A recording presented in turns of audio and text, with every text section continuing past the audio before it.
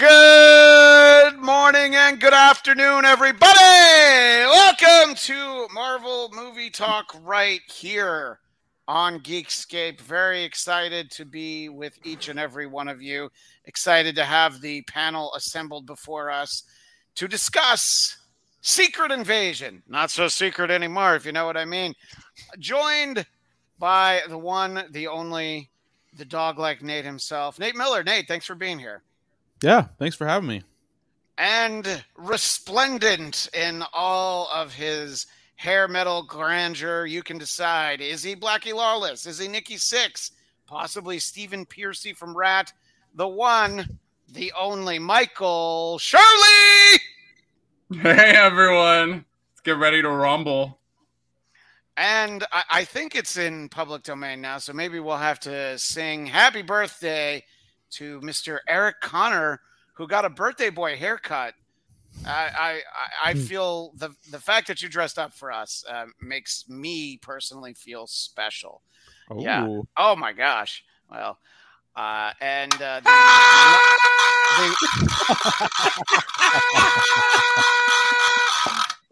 He just couldn't. He couldn't hold it in any longer. No. We were going to sing happy birthday at the end of the show, but Michael's like, no.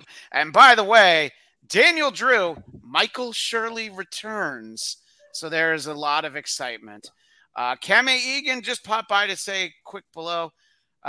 Because I'm at work, Kame Egan, we're going to have to talk about your priorities. You go to work and you actually work there and you don't just put an earbud in and listen to us. Liked it, not sold yet. And we will talk about the ending. We will talk about all the spoilers. I'm going to start big picture overall. It's okay. But and I'm usually the last one to rank things as meh. I think it definitely is constructed like a 6-hour series, or knowing Disney Plus, it'll probably be a solid 5 hours over 6 episodes. I'm intrigued. I'm interested, but they definitely wanted to end with a bang for the first episode, pun intended, multiple puns intended. But I think it's a little bit, it's definitely slow. It's a little thoughtful. And that scene with Fury and the MI6 agent, they could have done picture-in-a-picture of a wall of paint drying, and I'm not sure which one my eyes would have been drawn to. So that's me. We'll get into more specifics. Nate, your thoughts on this first episode so far, and we'll save talk about the spoiler at the end for a few minutes, but just in general, your thoughts on the episode. Well, first of all, for the record, I wanted to go last. Well, birthday boy gets to go last. That's fair. If Michael goes, I'm happy to change. And also, if Michael goes first, then the show will actually never end. So, well, I am honored to be the first one to say that. Yeah, this was like extremely mid. I made the very, very poor mistake of rereading the comic Secret Invasion before this series. Big mistake. And wow, I'm honestly this. I'll save that for later. But it didn't look bad. It just didn't feel particularly exciting. I don't know. I guess I just had high expectations, but it was a little bit of a letdown for me. Yeah, and I think I think that there's some backlash from people who saw it earlier that just hated it. I'm like, no, it's not strong enough to hate. It's just it's not great enough to have me convinced, like, wow, this is going to be a good one. Like, Falcon and Winter Soldier starts big. A lot of the shows, they grab you right away. Really, even She-Hulk, I thought, but this one, it's not the case. So now, Michael, what did you think? Did you reread the comics before this, or did you just jump right in? No, I did not. I knew that the comics had like 500 superheroes in it, so I knew there was no way it was going to be anything like that. So, I kind of came into it fresh. I was most excited about the fact that I'd get to do this and force Christian to have like FaceTime with me, because like when I want to talk to him, I want to talk to him like now, like immediately. Like, you have to talk to me right now, and I get like an hour with him today. So that's gonna be a joy for these next 6 weeks. But the only way to talk to me. I wasn't really going into it with high expectations. This isn't really like typically my thing. You know, I'm all about superpowers and like this whole superhero aspect of Marvel. But I actually really kind of enjoyed this show more than I thought I would. Even though there was an appearance by what you consider fake Rhodey Don Cheadle, that didn't set you off. I liked how limited he was. Okay, that's fair. Yeah, I'm always gonna hold a candle for Terrence Howard. We all remember the recent election where we all voted Dermot Mulroney as president, don't you? Obviously, which is weird because I actually meant to vote for Dylan McDermott and I just had them mixed up, but that's all right.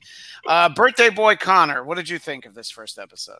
I'm gonna maybe we split this by height. Like I'm on this with wonderful Mr. Shirley here.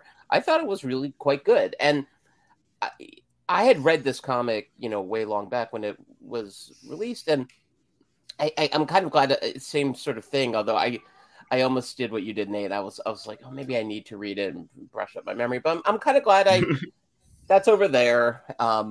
And also these, as we know, these TV shows tend not to have the budgets you need to pull off the things they do so beautifully on the page. Oh, we'll talk about that. So yeah, this was definitely this felt like one of those, in terms of scope, the straight to video market that you see John Cusack pop up in now at this point in his career, as far as stuff that looks like it was filmed in Albania. But that all being said, in terms of scope, I thought, though, that's also why I liked it.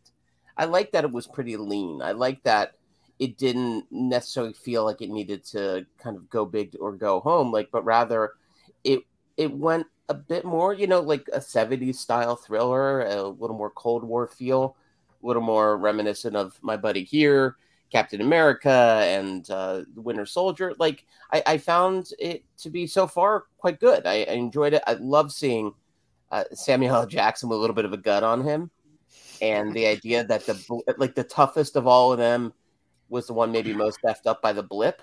I'm all for that too. So, it didn't floor me like.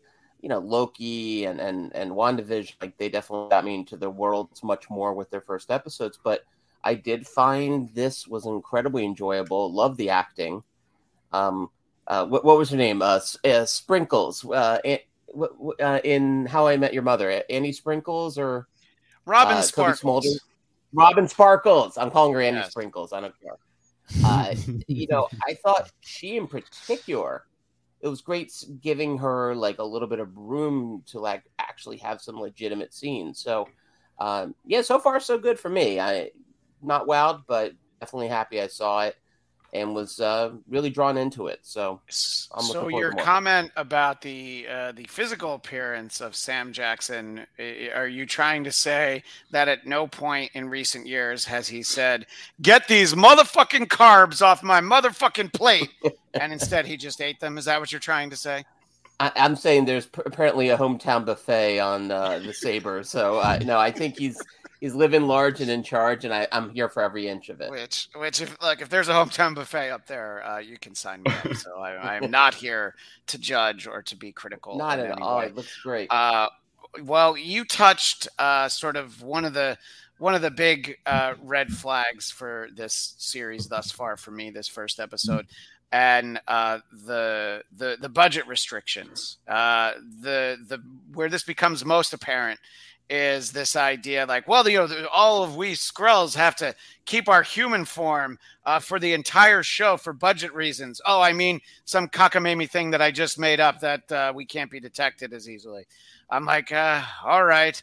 And, when you have the shape-shifting sound effect happen off camera, as it did for the guy at the gallery. You're like, oh, okay, so you see, look, I know it's TV, it's not a movie, but I don't know that we've seen the corners cut quite so much. I saw every corner in this, and something like Falcon and Winter Soldier, I was impressed by how much money they spent on that.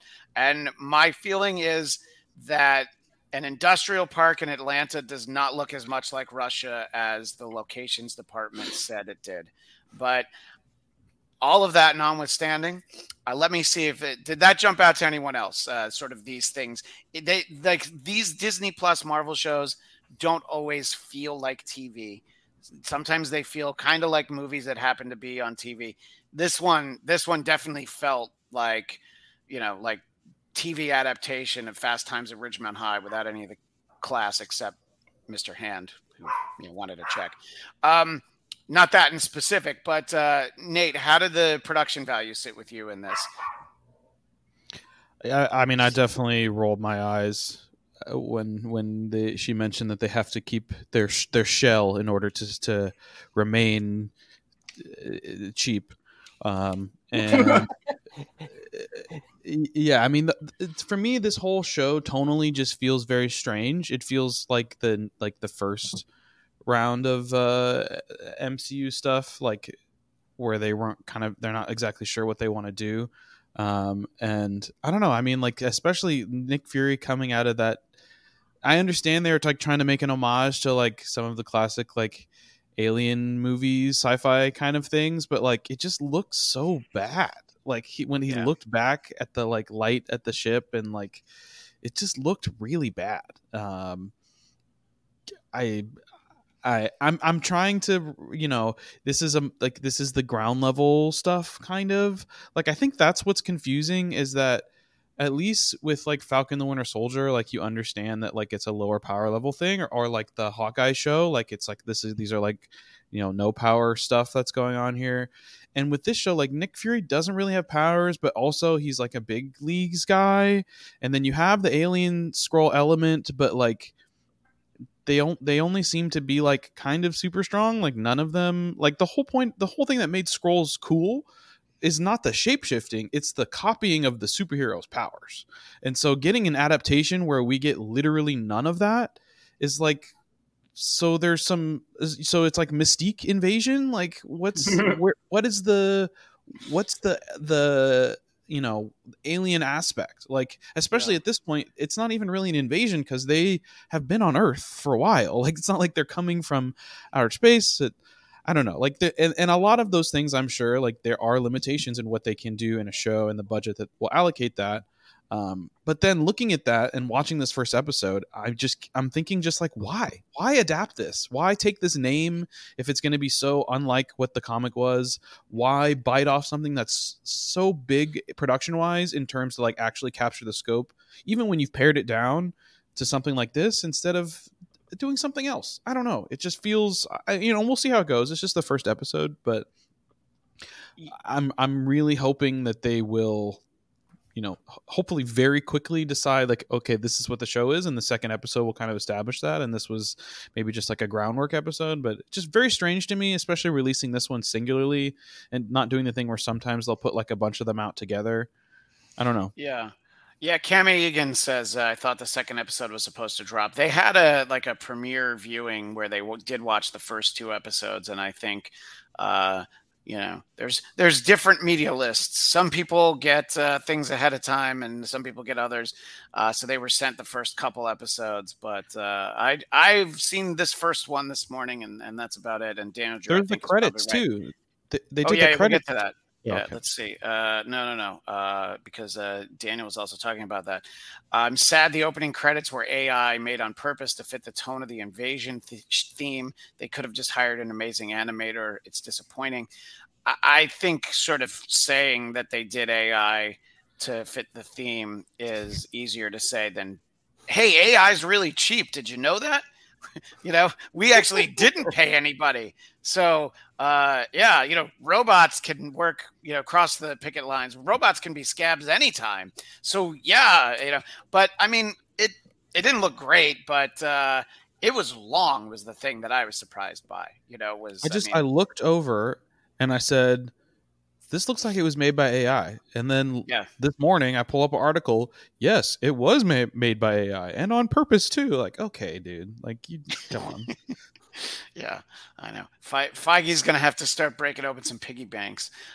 What did you think about the look of the show, Michael? The view, just sort of the style of it, everything. Maybe you didn't have the same issue with some of production values, but will you at least agree with me that someone should have gotten Emilia Clarke a better stylist? Because she can shapeshift, but she clearly doesn't. She can't get hair quite right. I'm sorry. What were you going to say, Michael? I always refer to my body as the shell as well, so I appreciated that. I was a little disappointed in her casting. There were lots of rumors going around early that she was going to be Abigail Brand. So that was I saw that as being like, that would be really exciting. And I'm also kind of surprised that an actress of her caliber or pay grade, or however you want to describe it, went into this project with a character that's not really like to my knowledge, I don't know of this character ever being in a comic book. But on the other hand, that could lead to likeness rights, like it could be cool to her to be the first person to be this person in a Marvel show. But as for the way it looked, I felt like it looked like a show Olivia Colman would be in, like just like kind of like the dark kind of tone of it. I get why they wanted her in this. I don't know. Usually I'm the first one to shit all over everything, but I'm like the good guy today. I don't really have a ton of terrible stuff to say. I didn't love the opening credits either. I thought they were odd. It was just kind of odd, I guess. Yeah. Is the best way I could put it. The thing that took me out of the opening the most was like that he comes down from his spaceship and he has like just rubles for the homeless. Like, I was like, where did he get that money? Like he just like popped out of his spaceship and like, I'm going on a walk, and just like has money for. No, there's an ATM on the spaceship. Yeah, I was gonna say there's a Wells Fargo right up there. I didn't know. I guess maybe you didn't know that. No, if you travel internationally, you always can exchange your money for any number of different currencies. That's the thing I bought the most, is that that's someone's gig up there. The banker still has to go through customs. The banker. Oh my gosh, could it be the banker? The banker. Soldier who was a Skrull all along. Probably. That's the series that Eric wants, is Skrull banker. Well, maybe he went to Champion, because when your bank says no, Champion says yes. Eric, I would like you to give us your thoughts on sort of some of these looks. Basically, you decide. Are you on mine and Nate's team, or are you Team Michael? As always, you're always Team Michael, aren't you? Oh, listen, hashtag Shirley forever, of course. Fair. Yeah, I didn't mind it. That's the thing. It definitely, you could see it, and I love the idea of like getting ChatGPT to do opening credits and then say, oh, no, it's by design. I think that's a brilliant way to cover spending pennies instead of dollars. They should have gotten ChatGPT to just write like all the Skrulls dialogue. All of a sudden, everything is just backwards or just misses out on like, nothing feels at all emotional whatsoever. It's just proper pronunciation. That's it. I won't spoil a movie newly in theaters, but there's an opening sequence in the new Flash movie that has, to me, some really terrible CGI. And the director was like, no, it was supposed to look that way. It was from Barry Allen's point of view. And we're like, no, that's not what it was. It just looks bad. Nice try, though. Nice try. Yeah. So that's the same. This is the same thing. That's the new. No. We weren't being cheap. We just wanted to look cheap. Oh, okay. Great. No, when I run really fast, everyone looks like they're from The Last Starfighter. I don't know if that happens to you guys or not. Yeah, there's some crappy ass CG there, but I think part of what I really dug about this was that, listen, after like Ant-Man, Quantumania, and Guardians, and how this thing is getting so intergalactic, and I realized, yes, the Skrulls are not from, New Jersey or anything, but the truth is, like, I like that they went kind of lean. I think they sort of need a show like this. It's almost like a sorbet between meals, because in the end of it all, yeah, I'm fancy in my old age. But I think that's something that the last few movies have just been sort of like hat on top of hat and just kind of bloated. So I think there was something to be said about these being lean. Now, definitely they have cut corners, and I think the idea of like, right, Skrulls are supposed to take powers. Well, I think they did take the powers of the British office's Tim and his snark. That is a superpower that I think the Skrulls were able to pull off beautifully. So please don't undermine that.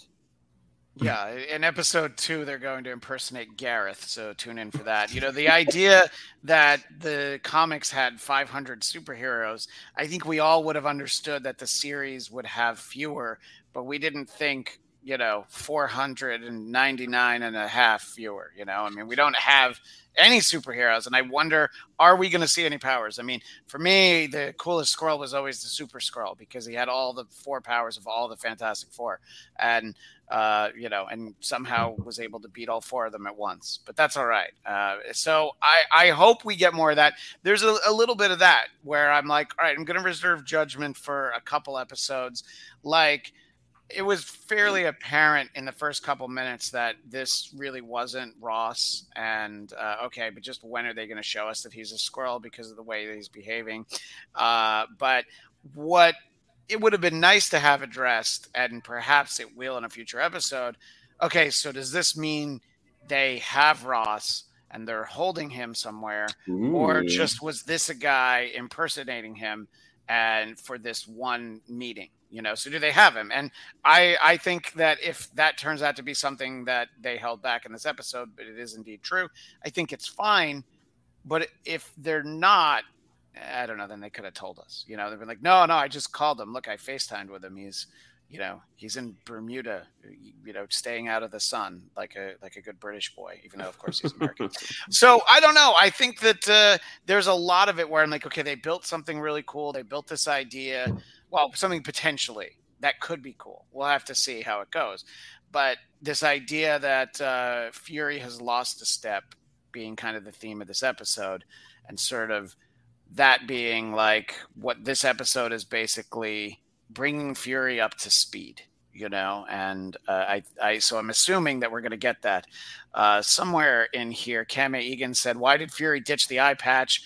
What movie was that at the end where he threw all of his stuff in a grave? Was that the end of Civil War, and he set his eye patch and everything on fire? Whenever that was, he hasn't worn it in current continuity since then. And I guess in Captain Marvel he didn't have it because he didn't get his eye scratched yet. So he's gotten rid of it since then, and he hasn't gotten it back. So instead, we just have that weird dead eye look from him at all times. So I think maybe he's just somebody in the chat said that he was too recognizable. I don't know. I think Nick Fury walking around Russia probably stands out no matter how you do it, but that's all right. I thought it was weird how he like limped out of the spaceship, and I was expecting him to be like say something about gravity and getting used to being back on Earth, but it's just like he just kind of rolled on out of there. Yeah, no, I think that he was just trying to show us that it was leg day today, so he didn't stretch properly. But no, you're right, and I mean they reference it, be like, oh look, he's got a limp because he's old and he's slow. And the most interesting thing about Fury to me is this idea that the blip really kind of changed his whole worldview. This idea that, after that, he just realizes that there's always something, there's always something bigger that you necessarily can't beat. And I agree with Kame Egan, who I'm glad hasn't gotten back to work. I would like Fury to belt out Old Man River and maybe put a couple of choice colorful language in there, some choice words from Nick Fury.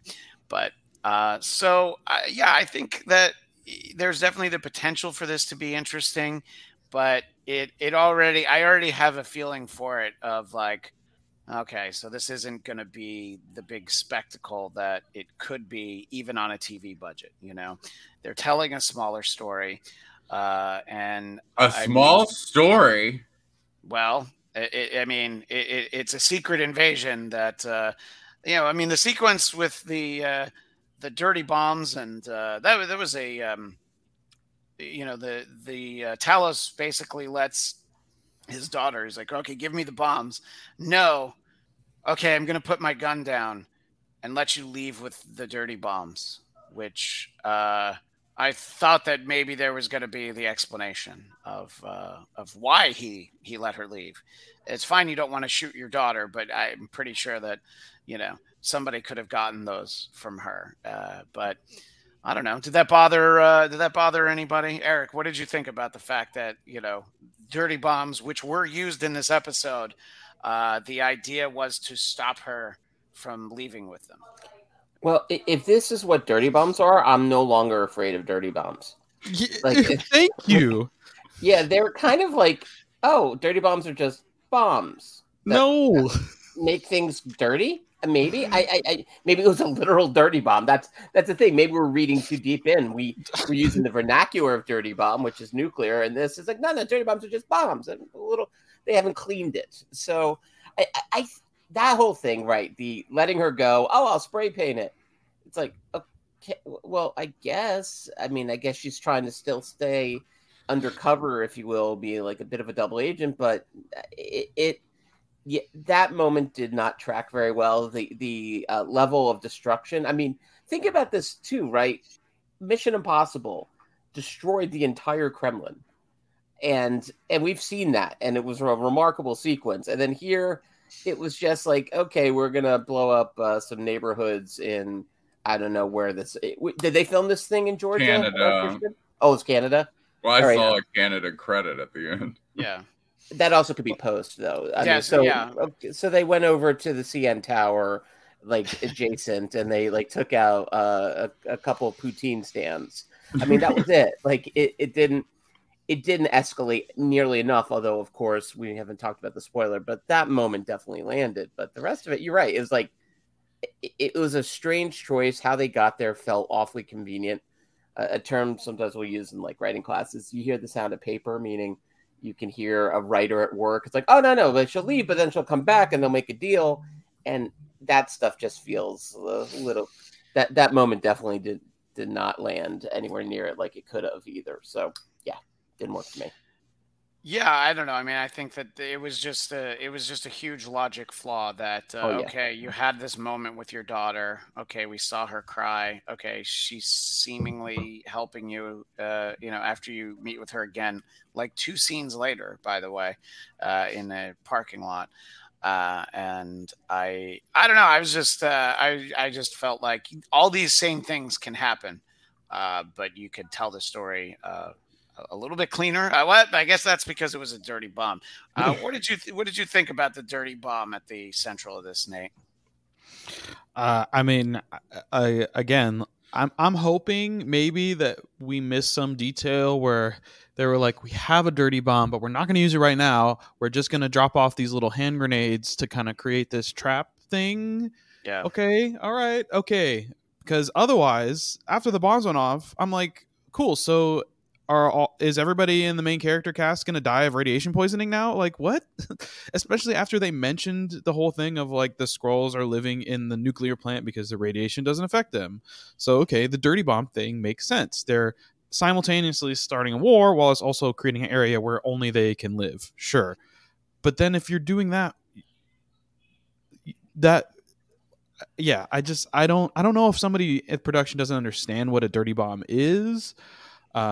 It's either that or they're going to go next episode. Oh no, actually good thing we tricked them with these hand grenades and we saved our dirty bomb. And like, that's how the episode starts. Then I'm like, okay, all right. Otherwise, like I need to see, someone needs to be out there with the Geiger counter being like, oh no, this is bad, because like, otherwise what's the point of calling it a dirty bomb and making this big threat and stuff and mentioning radiation? I agree also too, like, even so I understand they're not going to do the 500 superheroes or even 1.5 out of 498.5 or whatever you said, but I also feel like the other component, right, is then so they're not doing that, they're doing a more grounded espionage kind of story, right? Maybe I just need to rewatch some of the movies, but racking my brain, like, I just really don't see Nick Fury as a spy. Like, the Nick Fury that we got is the ultimate Nick Fury, which in the comics they based on Samuel L. Jackson. So then when they made movies, they're like, okay, we'll stick Samuel L. Jackson in there. And he's been entertaining. Don't get me wrong. I love him, but he's much more so been a comedic element, you know, like, he's not a really dark, serious, like, I have a bunch of secrets. Like, yeah, he's got plans and stuff, but like, nothing near on the scale that the character that is Nick Fury in the comics has, and that lends this weight to this gravity to, like, all right, like, now we're doing serious spy, you know, cell within a cell, agent flip, double agent stuff. Like, I just don't really see, especially the tone of his character in this first episode, I don't really see them getting that. Like, you can have a little bit of that MCU lightness, but there has to be some, for it to be a spy, you know, thriller type espionage thing, there has to be some level of seriousness. And I know the end of the episode kind of adds a little bit of that, but also in a universe where people die and come back all the time and people disappear and, oh, that person was a Skrull, and no, that's not who that person was. Like,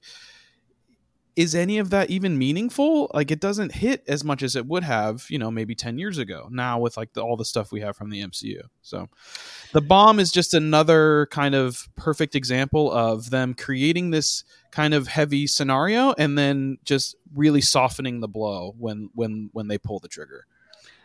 Right. No, I think that's exactly what they've done. You know, it's like they wanted to be this big event, but, you know, they could only hire 100 extras, you know, things like that, you know, and it's where it comes back again that I've seen every corner that they cut in this. Michael, before we talk about the big moment at the end of the episode, I wanted to get your thoughts on Nick Fury. If you feel that this is consistent with the MCU version of him. I mean, the comic book version, the non-Ultimate version, the Howling Commandos, you know, the Agent of S.H.I.E.L.D. is not exactly what we've gotten in the movies. But what do you feel like Nick Fury in this series, a Secret Invasion? Well, he's no David Hasselhoff. I'll say Amen to that. Yeah. I think I've said multiple times, I've never been really a big fan of Samuel L. Jackson as Nick Fury. To me, it's all just like a likeness rights scam. It's just, I think that for this series to make a truly impactful statement that this dirty bomb keep talking about, I mean, I guess that has a better ring than like squeaky clean bomb, but I feel like since he was there, he's gotta have negative side effects from being around it, and I think ultimately he needs to die by the end of the series for it you to think really Fury needs to die? Yeah, I think from like radiation or whatever's in it, you know, like I feel like for it to have really gravity, you know, and weight, I feel like that's what it needs. And that's always my complaint with the Marvel films is that, oh, the stakes are so high, always. But then it's like, oh, everything's fine. I find it weird that he is so affected by the blip. Like, he didn't like lose his house in Malibu because he wasn't around for 5 years. You know, like he's not someone that I would think, you know, he's not like super family oriented. Like, we don't really know anything about his relationships with people other than Carol Danvers. So I don't really understand why they're putting it like, oh, this was so hard on him, more so than most people, or he took it a lot harder. That's a little strange to me, but I guess we're just going to have to keep watching and learn more. Yeah, I mean, I guess the idea maybe it wasn't executed to the extent that that it needed to be for everyone. But the idea, I guess, is that this guy basically was whatever the fight is that he's been a part of for all this time, and then Thanos made him realize it's actually not worth it. So coming back was tough. But because you mentioned him. Obviously, we could always have a new Nick Fury. We could have the one true Nick Fury, the Hoff, showing up if that ever was necessary. But we should talk about the big moment. And again, this is the big spoiler from the show. So if you've been kind of watching us passively and feeling like we haven't really spoiled much, the big thing that happens in this episode is the death of Maria Hill. And if episode 2 begins and they're like, oh wait, so this was Skrull Maria Hill the whole time that got killed? Oh, okay. No, because I don't think it's that. But I don't want that, but I don't want that at all. I think if they're going to kill her, I always liked the character, and yes, like Eric, I always enjoyed Robin Sparkles. But if she's gone, she should stay gone. Because it is the kind of only really impactful thing that happens here. You can see how that conversation that Fury had with her over the chessboard, adding on to that, the fact that this happened, I think it'll change him. I think now the rest of the series, he's going to be the Nick Fury that we know. It is disappointing because, again, I like the character. But let me ask you first, Eric, what did you think when the events unfolded in that matter? I was surprised, and I think it's in. Sorry to do a round matter, Chris. I know you're not a fan of them, but it bears witness to. Okay, champions never lose their belts when it's just a house show. I mean, they only do it when it's like a big event or a taping of like a SmackDown, something that's going to have a lot of eyeballs. But when you see a house show that's not going to be on TV, there's going to be no major changes.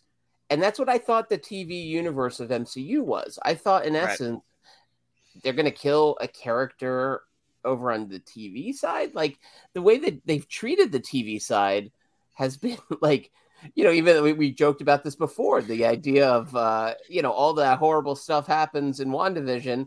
And then Doctor Strange and her talking. He's like, oh, no, I'm not worried about what happened in New Jersey.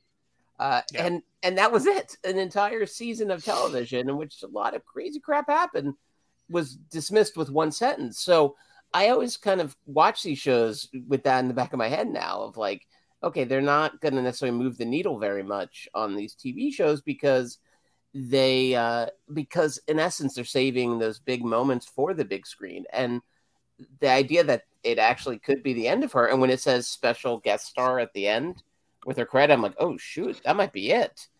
And if it is, I mean, they gave her best character to play in any of the films, any of the times she's appeared, where there was, she had some of her coolest moments. I was floored, but weirdly enough, I wasn't necessarily floored in terms of watching this show, but more watching the MCU over the past decade, that they would then have such an important character get killed on TV. Is she, though?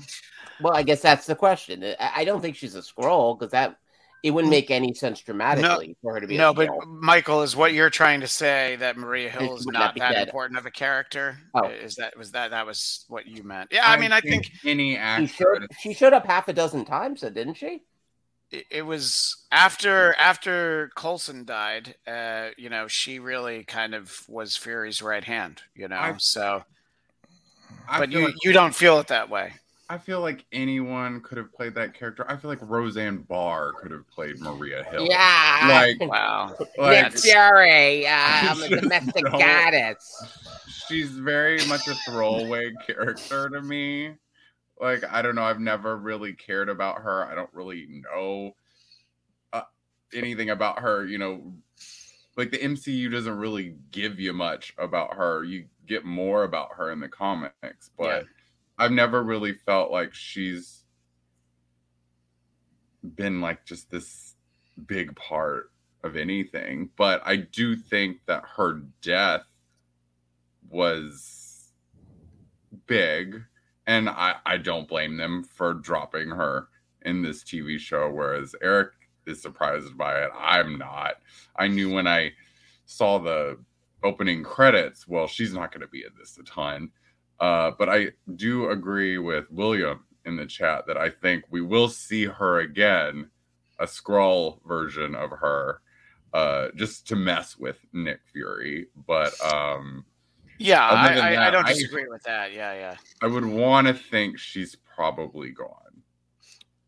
Yeah, I mean that's definitely my thinking.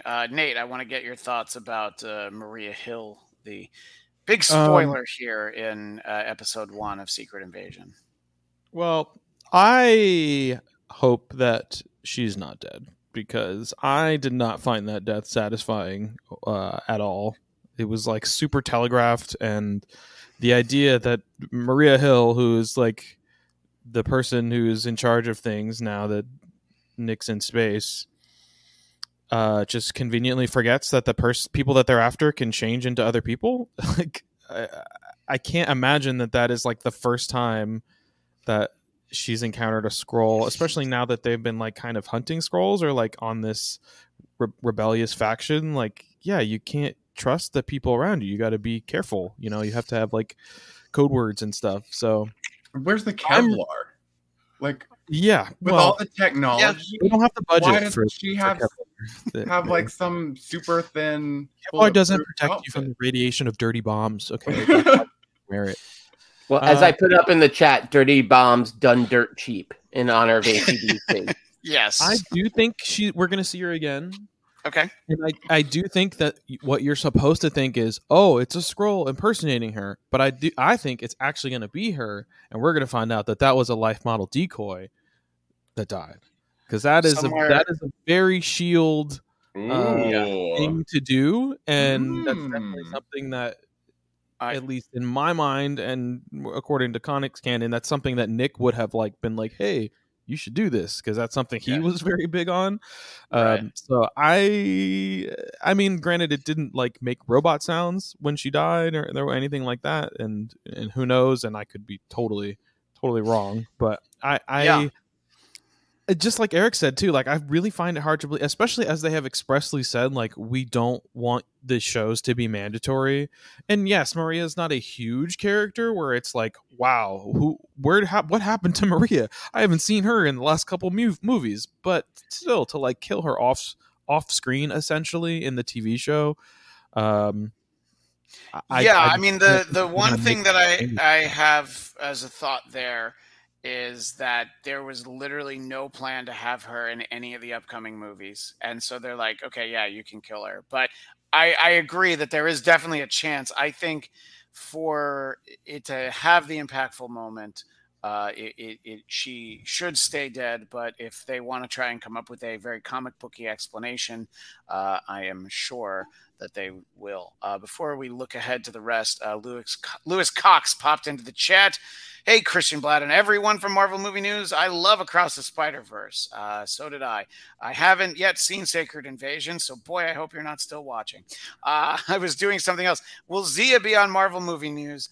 I'm right here. Yeah, I'm the low-budget Skrull of Zia.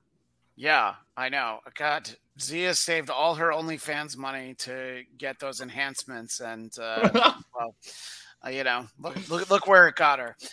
Anyway, she's always welcome. We hope to have her on. I don't know if she's watching this show, but we were texting very mean things at each other this morning, so we will see. William Wall. Okay, sorry. Let me just read this. William in the chat. I've only seen the episode once. Same here. And I might have imagined this, but I thought the scar on her face changed position between when she was shot and when Fury went to help her.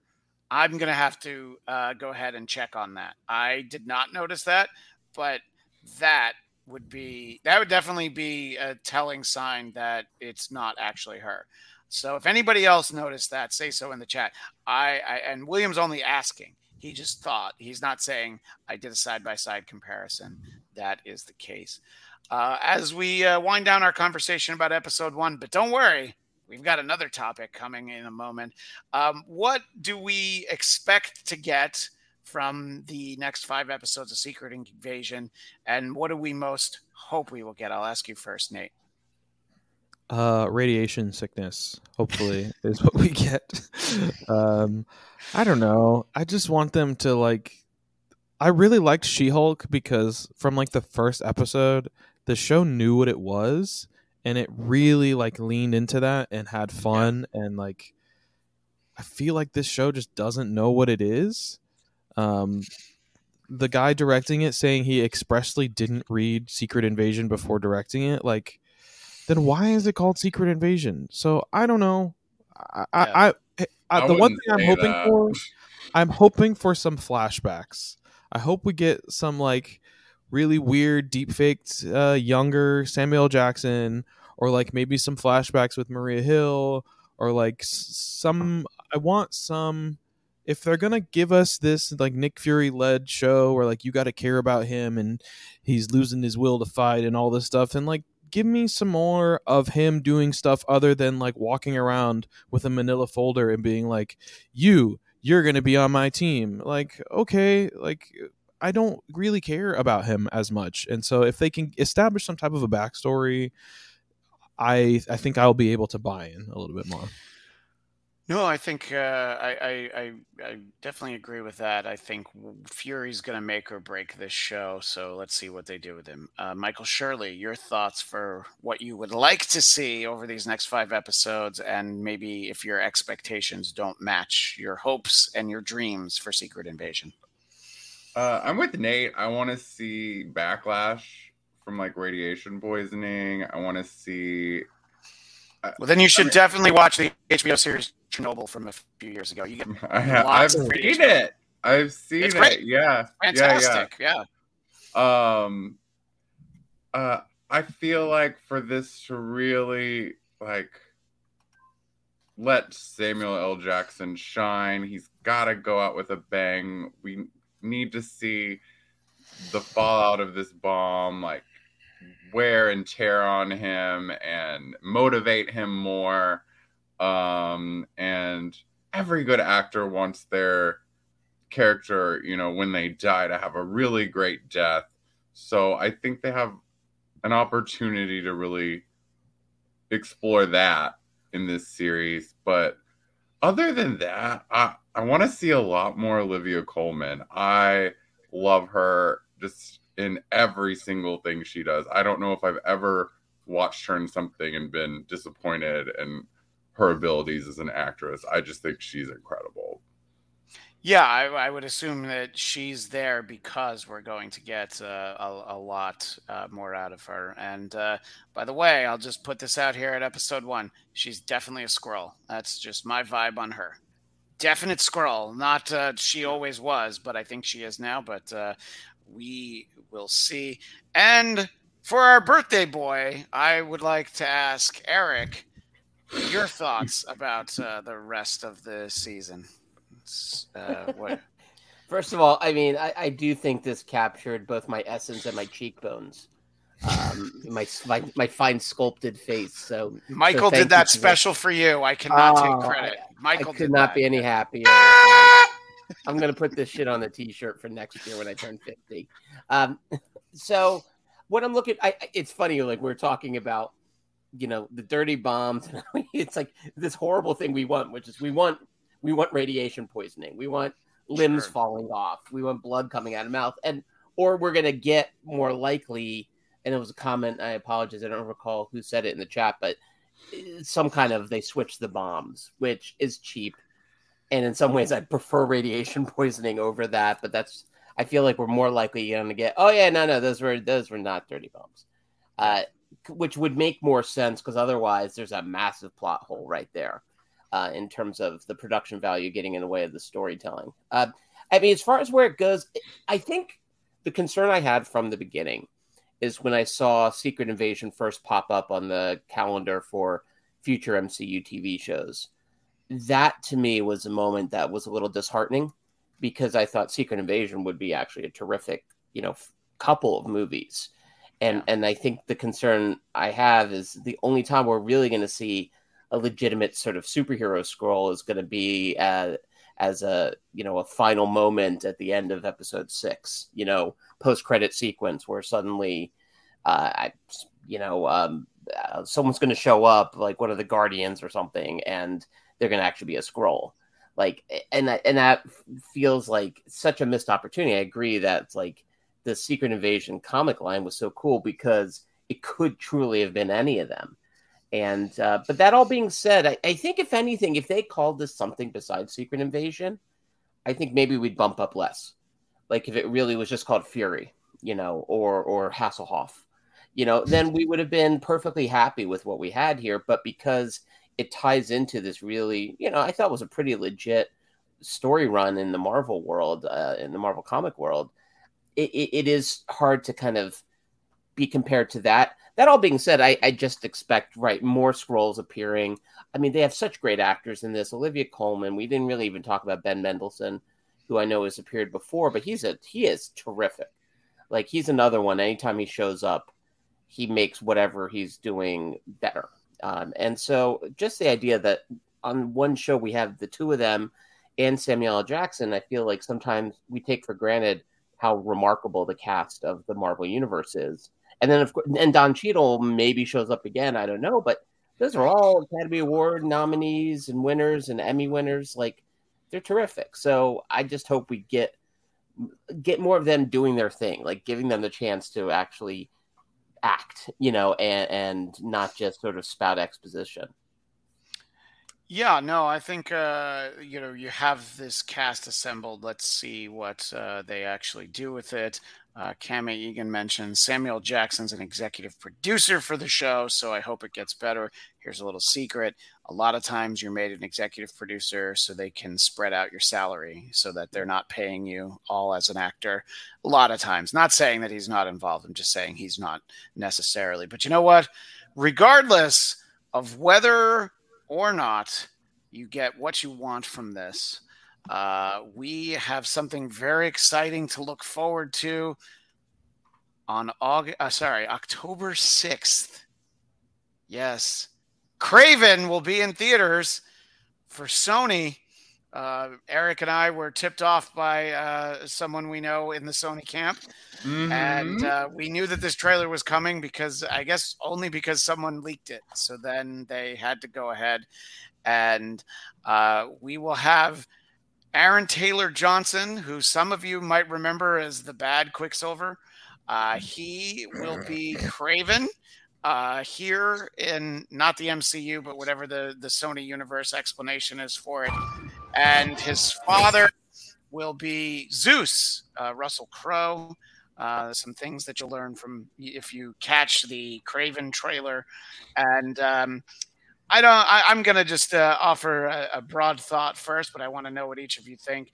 It made me long for Morbius, kind of looking at it. The Morbius trailer had some flash, and I think that they even gave us the reveal of Michael Keaton in the Morbius trailer because they kind of knew. This has a flash of a couple of spiders, a glimpse of a couple of spiders, but this looks bad. I don't know another way to say it. This does not look good. Kraven is apparently not Kraven the Hunter. He's just a guy who doesn't want to hunt. For our visual audience, you're seeing him stare down a lion whom he cannot hunt. And don't worry, though, because the lion's blood gets into his bloodstream and gives him the strength of a lion. I'm pretty sure that's how it works. It's not a radioactive lion. It's just a regular lion, but I'm pretty sure that's what happens. That's why I have the strength of a schnauzer. I was once bitten by one as a child. Honestly, it kind of explains a lot. So I didn't know what to say to our friend who let us know that this trailer was released. So all I wrote back was thanks for the heads up. Because, look, if somebody works for Sony, look, I'm just excited for Morbius 2, Morbin Time. I mean, that's all that this made me. And yes, he does bite someone's nose off to spite their face. So I want to know what the rest of our panel assembled. Michael, I know you don't usually venture into the movie theater to see any of the big movies, but clearly Kraven is the one that's going to get you back into the movie theater, right? I mean, he's pretty hot for a guy with brown hair. I like him, but I also feel like Russell Crowe could be Kraven, which is like also weird. I mean, I think in the year 2000, Russell Crowe would have been Kraven. So, yeah. But I don't have a lot of expectations for this movie, but when it hits streaming platforms, I'm definitely gonna watch it.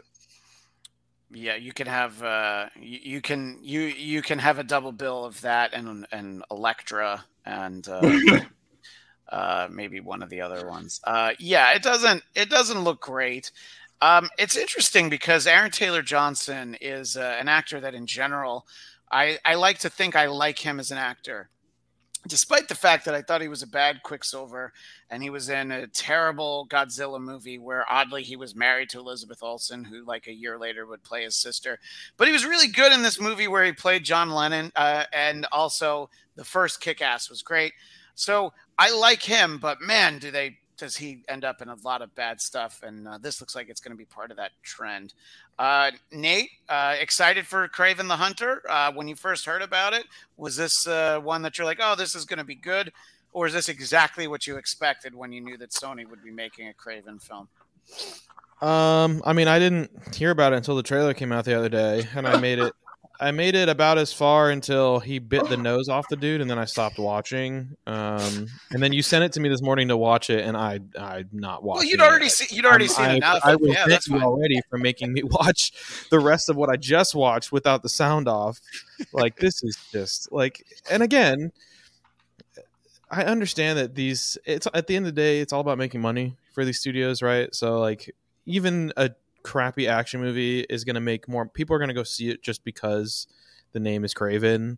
Like you could have named this guy, you could have named this Beast Boy. Like, you know, it has nothing to do with Kraven, right? Except for maybe like there's some light hunting, and then like the outfit is like kind of inspired by the comics. Like what are we doing? This is Sony going, we're not giving you the Spider-Man stuff. No, we're holding on. We're going to keep making stuff so we can hold on to these trademarks. And like, yeah, I don't know.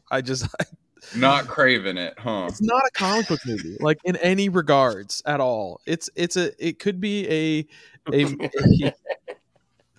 That was a really good cereal, by the way.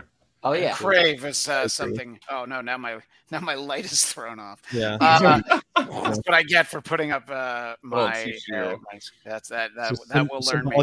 Darkness into my life by making you watch that trailer. But look, yeah, I've brought lightness back to your life because you don't ever have to watch the Kraven trailer again, Nate. So Eric, which one of us gets to dress as Kraven for the Halloween party? You're going to be throwing the party again, and I'm sure I'm invited. Yeah. So if you want dibs, you can call it. I'll still come as Dr. Michael Morbius. That's fine if you want that. I'm going to come as Kraven's dad. Perfect. You know, I think all I have to do is a terrible accent, and then I got the role. I mean, it's funny seeing the digital blood that usually is reserved for like the Expendables. You know, like the stuff that's like, well, we got an R rating. Ariana, blood it up. Him biting a nose off and spitting it towards the camera. That's a special kind of moment, though. I don't want to dismiss that amidst all this stuff. Yeah, honestly, if it went more in that direction, I can't wait to one day watch this with my son and be like, "Oh, this is special." Yeah. Oh, I mean, and of course, like I'm gonna have to be there opening night because of my son. You know, he will demand this, and then I have to explain to him about life, and you don't bite off the nose of your enemies. You know, I just have a feeling that you won't need to be there at opening night because I'm pretty sure that our friend at Sony is going to invite me, +6 to the press screening. So I'm pretty sure everyone at the Geekscape network here in Los Angeles is ready. We all have to wear the jacket, though. I mean, I think that's the one thing I would demand. I will let you know that Geekscape's own Jonathan London loved this trailer. He couldn't get enough of it, but in the way that we're talking about it, that's the way that he loved it.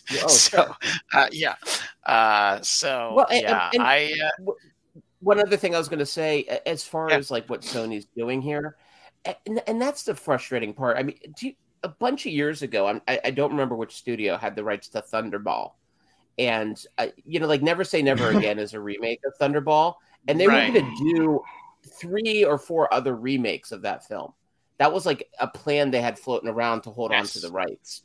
And that's the thing too. It's like, I mean, if you have the rights to a character, great, like go and do something with it. But unfortunately, like what we've seen thus far from this sort of Sony side of the Spider-Verse has been like just perpetually disappointing, even though they seem to dress him up right. Like Aaron Taylor Johnson's a perfectly legit actor, just like what's his name? Bane is a good actor for Venom, but these movies, like they just keep Tom Hardy. No, Bane is a good actor for Venom. Yeah, Mad Max Fury Road, that guy. Yeah. So I and then I'm not necessarily feeling the love for was it Madam Web that we're getting next? Yeah. No, that casting is whack. Yeah, so I just the casting is whack. The entire premise is whack. Like it doesn't. I don't know what the premise is. I don't know how they're gonna work her in and get us to care about it. We're not gonna care. Yeah. It's the same thing as this movie. They're like, yeah, what if they just have like a picture of like Spider-Man from like 2003 with like a poster with all of his villains, and they're just like throwing darts, and they're like, yeah, make a movie about that guy. Yeah. Like, about what? I don't know. About the guy. He wears furs and he hunts animals and stuff, right? I don't know. He got bit by a lion. Like, what? Our friend Daniel has a great point. I still wish Venom had done badly, so Sony would have given up on these live-action Marvel movies. It's true, because they're like, look, we did it. We somehow made money. And then they made a second Venom. And Is it not good? I haven't seen the second one, but I just recently saw the first one, and I loved it. How much do you like Woody Harrelson? I mean, I'd go party with him.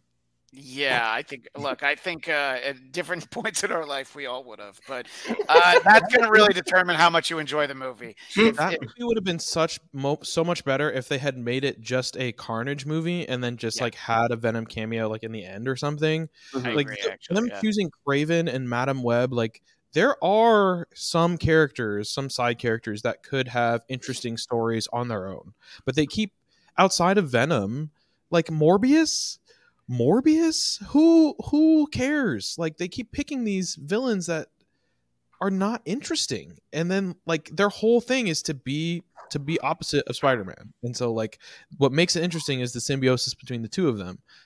Like Venom at least had like very quickly developed that kind of anti-hero stuff, right? And so there is some story to be had there, but I just don't know what they're thinking with Kraven, except for got to keep the rights. Y'all haven't even mentioned Rhino. Oh my god! Yeah, because Nate, you didn't watch till the end. Was it Paul Giamatti Rhino? It's not Paul Giamatti Rhino. And the world was better with a Paul Giamatti Rhino. I think so. With the worst Russian accent ever, including all professional wrestlers.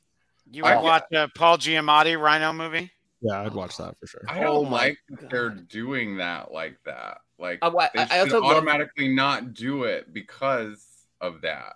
I mean, our Peter Parker knows that the Iron Man, so it's like, how I feel about recasting. It's like the second Becky, it's a good actor though. That guy Alessandro Nivola, I've actually seen him on Broadway. He's a totally legit actor who's done some crappy films along the way, including one that I know Christian, you and I both hated, The Many Saints of Newark. But he has the line here. I know you can't play the audio, but the line is my favorite line of all time. Allow me to show you why they called me the Rhino.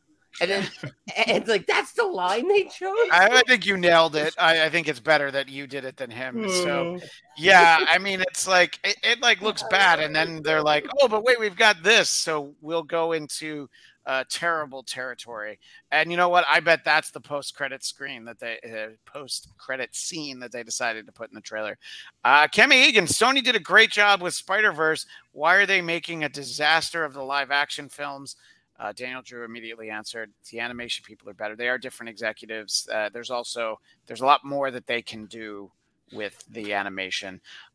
So we'll count the days down to Kraven. Not just yet, but in the near future, we'll start counting down. But for now, we'll just count down to next week when we'll be back to talk more about Secret Invasion. I believe it'll be at the same time. But if it isn't, I'll let you know. You can find me on Twitter and Instagram at ChristianDMZ for information such as that. Nate, where can people find you and try to convince you to watch the Kraven trailer again? If you want to send me all of the secret Kraven Easter eggs that are going to be in the movie to make me watch it, you can find me at DogLikeNate on Twitter, Instagram, and Zanga, and Tumblr, and all that stuff. You want to give out your Venmo, or is that good? You do. I mean, why not? Bam. Yeah, the people who know, they know where to find it. That's right. They know where. Michael Shirley, where can people find you? You guys can find me on Instagram at I Hate Michael Shirley. And what about Twitter? I'm really not pushing my Twitter. The one time I'm ready to say Michael X Shirley, and then you don't want to plug it. Yeah. Twitter bums me out. I agree.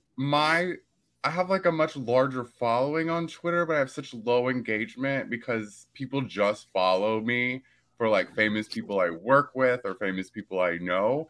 And because you're not paying for Twitter Blue. Yeah, I just feel like Twitter's kind of a joke, and I kind of treat it as a joke. So I'm not really pushing that. But if you have to follow me on Twitter, you can find me at Michael X Shirley. And birthday boy Eric Connor, what's on tap? Me and the real Rhino. Count Eric Connor over at Instagram and at Twitter, where I have taken all of Michael X Shirley's engagement and I've educated them and turned them into much better human beings. But by the way, thank you for the birthday. Oh, what a wonderful way to celebrate a birthday. That reminds me. Do you identify as Gemini or Cancer cusp pronouns?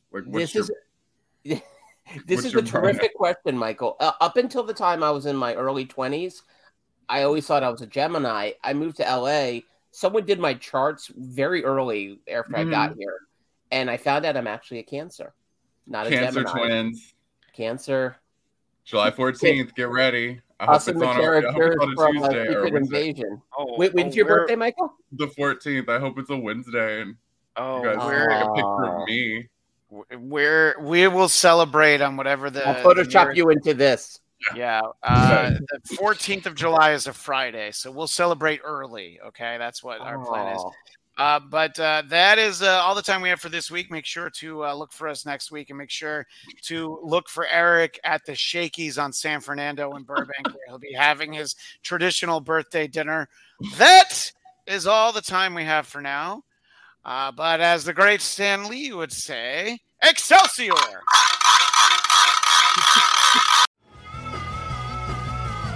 You're listening to the Geekscape Network.